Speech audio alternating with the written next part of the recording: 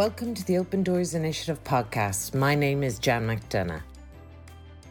We work with companies, NGOs and government to create employability for marginalised groups.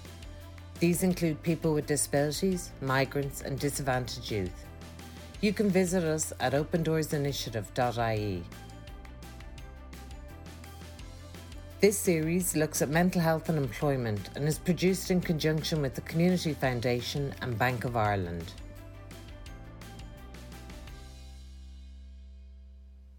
In this episode, I spoke with Shubanghi Karmakar about her work as a researcher, advocate, educator and journalist. Hi, I'm Shubanghi. I'm 23 and I'm a final year medicine and master's student and researcher in Trinity in Dublin. I'm a reviewer for the Journal of Medical Ethics and the editor-in-chief of the Trinity Student Scientific Review. I'm one of the vice presidents of the Association of Medical Students in Ireland, a science and technology journalist with the Business Post, and outside of that, I do some creative, educational and artistic work in the community. That's a huge workload and you're very busy, obviously. So how are you managing all of this? So I suppose for me, it became much easier to manage things when I stopped trying to set what works for me by the norms of what works for other people. I mean, both through clinical medicine, there's almost this given idea of, oh, you're going to hate nights, or in the general world, if I'm seeking healthcare advice for my own mental health issues, it's all about, oh, but maybe if you just did less, you'd be happier, or maybe you hold yourself to an unattainable standard. And a lot of that I find has worked incredibly to my detriment. I've taken shifts that just didn't work for me. Like early morning doesn't work for me. I have cut out therapy. I've cut out mental health supports because, oh, you shouldn't have that if you want to be a psychiatrist. And I found that just doesn't work for me. I think for me, what works is being very occupied, but with a purpose. And I guess I have taken to, over the last few years, and particularly this year with the pandemic, really critically evaluating what it is that I love to do. What it is that I would willingly turn up for at 9 a.m. and leave at 4 a.m. in the morning and do more of that. Everything else, we all have 10, 15 minutes in the middle of our days when we're doing nothing or, I don't know, on the toilet. Everything else can be fitted into when you're on the toilet if it really has to be, I've found. But the things that really matter to you, the things that are really going to keep you going, when push comes to shove at 2 to 3 a.m., that's what you really want to do. And I've just resolved to do more of that and make more of the time that I am functional and ask for more of the resources to be as functional as I want to be. What resources? Can you give us some idea of what they are for you? Yeah, so I think the most constructive resources in my life have been therapy, 100%. I mean, therapy is the bulk of the acknowledgements in the front of my master's paper, and for very good reason. And I found that the times that I've chosen to go without therapy for, a month, 2 months, 6 months, have been objectively the worst parts of my adult life. So therapy has been a non-negotiable, even though the way it has been applied has changed over time to suit my needs. So firstly, therapy is really, really useful for me. And then secondly, I think appropriate interest-matched mentorship.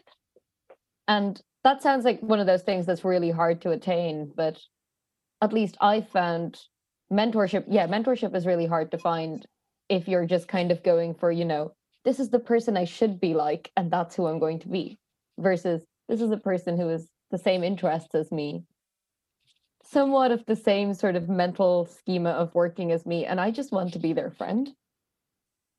And I think that kind of mentorship has absolutely changed my life. I mean, I was looking back on a message I got from my mentor 2 years ago when I was in a period of a major depressive episode and a period of significant distress. And at that point, they said, we all have our fears, walk towards them. You'll see what I mean someday. And 2 years on, I get where they're at because they've stuck with me through that time and they've fostered the slightly chaotic parts of me. They fostered the parts of me that are, hyper fixated or focused on special interests, because they did that themselves and they had somebody to do it for them. So I think both of those things are really important. I know in common discourse around careers and living with disabilities, there is, especially in Ireland, a cultural mythos of, if you can't see it, you can't be it. I mean, this is a podcast. You are not going to be able to see that I am brown and a migrant and disabled and queer. But I never saw anybody like me when I started in advocacy or in academia or medicine. I moved to this country alone. And I think the only way I was able to carve out a path for me was definitely through people who believed in me, because they were also slightly chaotic. And I think having mentors who foster that, and also in you, not the yes, but in you, I think that's invaluable.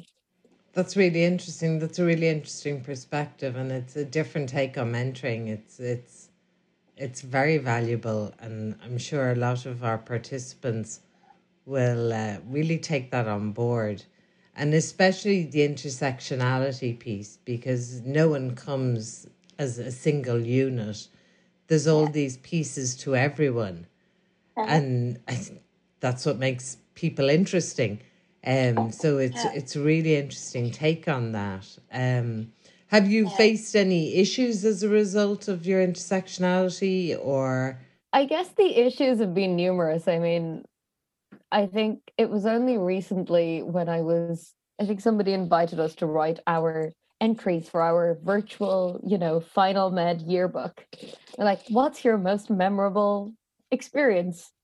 I was like, I don't know. Is it the sexism and being told, or is it the racism and being told, if people have made openly horrible comments about sexual assault towards you, that you're just not Irish, you'll get that someday. That's just our culture.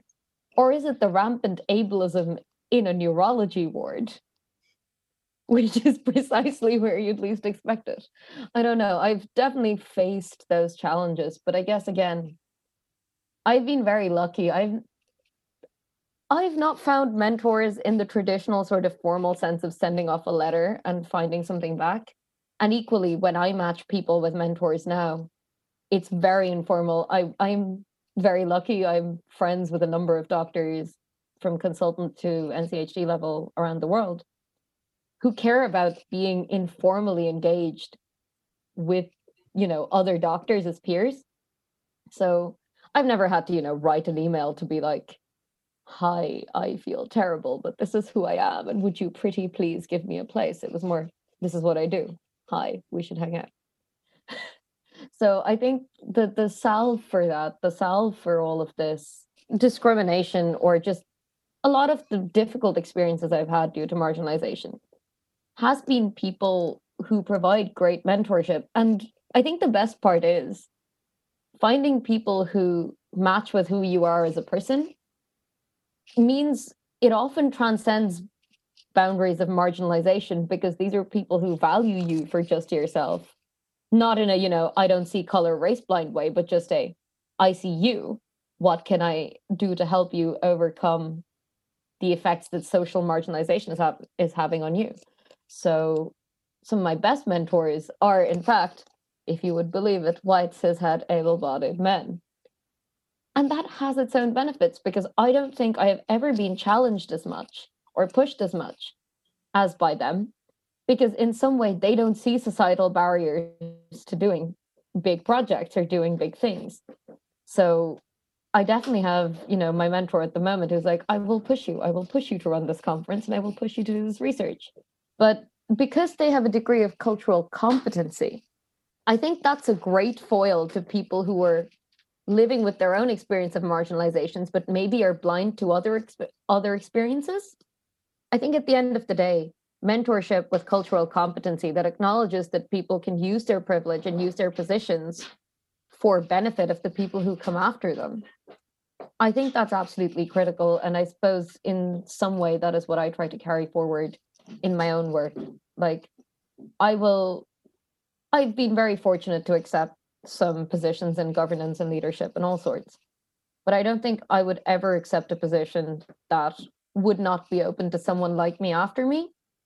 Like, I've been sent recruitment documentation from hedge funds in America who have said, oh, yes, this position is open to people from racial and sexual minorities like Blacks, Hispanics, LGBT people, and disabled people, and so on. I was like, so no Asian people, but specifically like no brown Asian people and no migrants. No, sorry, I can't take that. Like, I don't know what I would fulfill in that role that achieves a sustainable and long lasting change for the people that I would like to be able to step into that role after me, because diversity is pointless unless it's sustainable. So, yeah, I guess I've benefited from mentorship and alternative perspectives, which has been really, really helpful and encouraging to me. I happen to know you're very creative as well. And I'm just wondering, has that played a part in sort of your work journey, your life journey, your mental journey, all of those things? Or is it a result of it? Or, what way does that work for you? Yeah, so I think creativity has always been a part of my life, mainly because with the mental health challenges and neurodivergence I have never not thought laterally. I think one of the oldest memories I have of me and my mum is my mum teaching me how to draw, like, a sun, like a circle with like lines around it. And I remember just drawing a circle, which was just like a spiral, and then drawing lines around it, being like, no, but this is how my friend taught me and it looks prettier. So meh. So I think creativity has given me a skill that has been vital to me, I think, in adapting my skill set from that of, a clinician who learns by rote learning to a researcher who goes away and asks the difficult questions and asks new and slightly tangential questions. So I think creativity has been absolutely vital. I mean, I remember even when I was growing up at home, like I remember my dad coming up the stairs and being like, "Hi, are you completing your, timed tests yet?" And I just keep a piece of paper under the screen or under my notes where I'd just be scribbling stuff. And I've never been good at scribbling. I'm great at observational art. I've never been good at scribbling. But it's just something I would do as a distraction to keep my brain slightly connected to time, place, and person more than anything else. I found art is a way to absorb time without losing sight of it. And I am definitely a person who can feel like a minute lasts forever and 10 minutes is nothing at all because my attention deficit just means I don't have sight of time. So art is a way for me to be completely absorbed in something for a certain amount of time and practice the iterative process. I think I use in my degree and my career a lot. Like, I see medicine, I see pretty much anything I've ever done, research, as an iterative process. You try something, you see what works, you see what doesn't, and then you adjust it. And I feel like in art, you have to make those decisions so quickly. You have to make those decisions with every brushstroke and every piece of planning and every sketch. I think it's really helped me get into that adaptive mindset of, accounting for the way I see the world, but still producing something that's coherent with other people's observations of the world.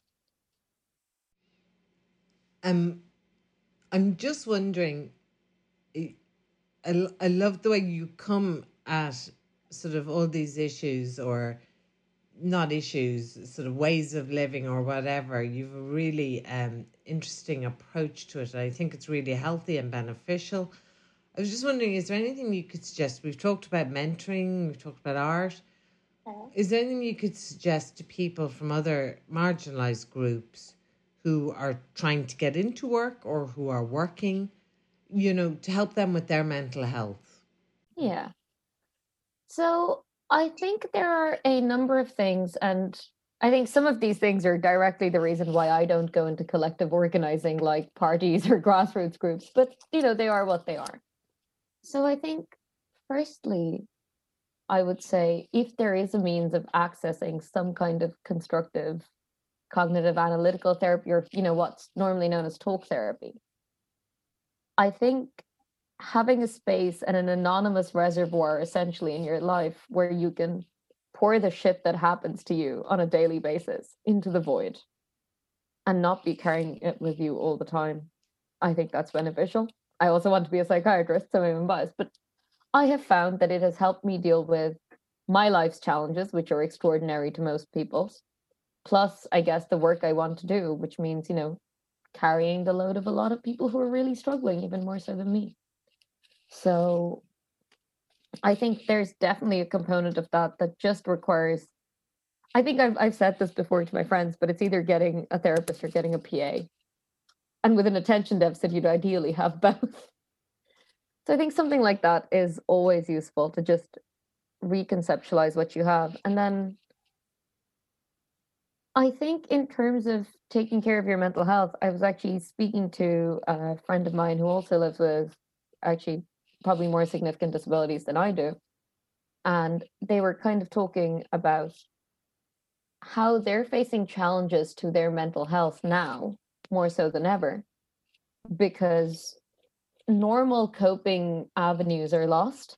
And like normally they would be way better at coping than I would be, no doubt.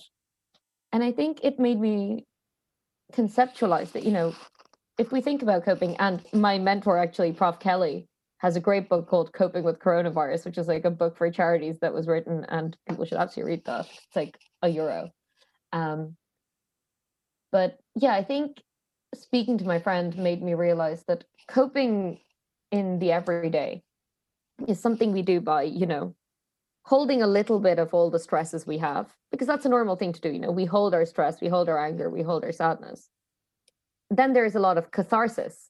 We cathart it into, our daily activities, our sport, where we just get a bit angry, working out, whatever. And then we sublimate it in the people we care about. We talk to people, we emote, we bitch over a glass of wine, whatever it happens to be. At the moment, I think it is reckoning with the fact that the normal avenues of catharsis aren't open to us. You can't just go out into a club and just dance the night away. I wish I could. And you can't just hang out with your friends. But I think once you can at least break it down into those three sort of working elements, you might be able to find ways that specifically work for you and make time, even if it is like in January, I was abroad working on a psych ward in the UK. And for me, catharsis was doing a 10-minute, 30-day workout. That's all I had. Like whether I got home at 4 p.m. in the afternoon or 4 a.m. in the morning, I would do my 10 minutes and work out that frustration out of my body. But finding, that 10 minutes for catharsis and maybe 10 to 20 to 30 minutes just to sublimate it with somebody. Ideally, in a direct social conversational setting, I think those are things that I've found helpful. I mean, I've certainly found it less and less helpful to try and do both my catharsis and sublimation on a large Twitter account, because I think in some respects, the things that we're all going through are very private. And if you live under marginalizations, if you're not safe to come out, if you're not safe to be who you are and say what you want, then ideally, obviously, say publicly whatever you feel you're comfortable with, but finding a space where you have people you can trust, whom you can talk to, who will talk back to you. I think that has been invaluable to me. That's really good advice. Difficult to find someone you trust, but worth it. Absolutely. Yeah. Thank you so much for your time. I really appreciate it. And your insights, they're really, really food for thought, really enjoyable. Thank you. That's not a problem. Thank you so much for having me. And obviously, people can always find me on socials. If you want to chat, my DMs are open for a reason. To find out more about the work of the Open Doors Initiative, go to our website, opendoorsinitiative.ie, or check us out on Twitter at Open Doors to Work and on LinkedIn. We look forward to hearing from you.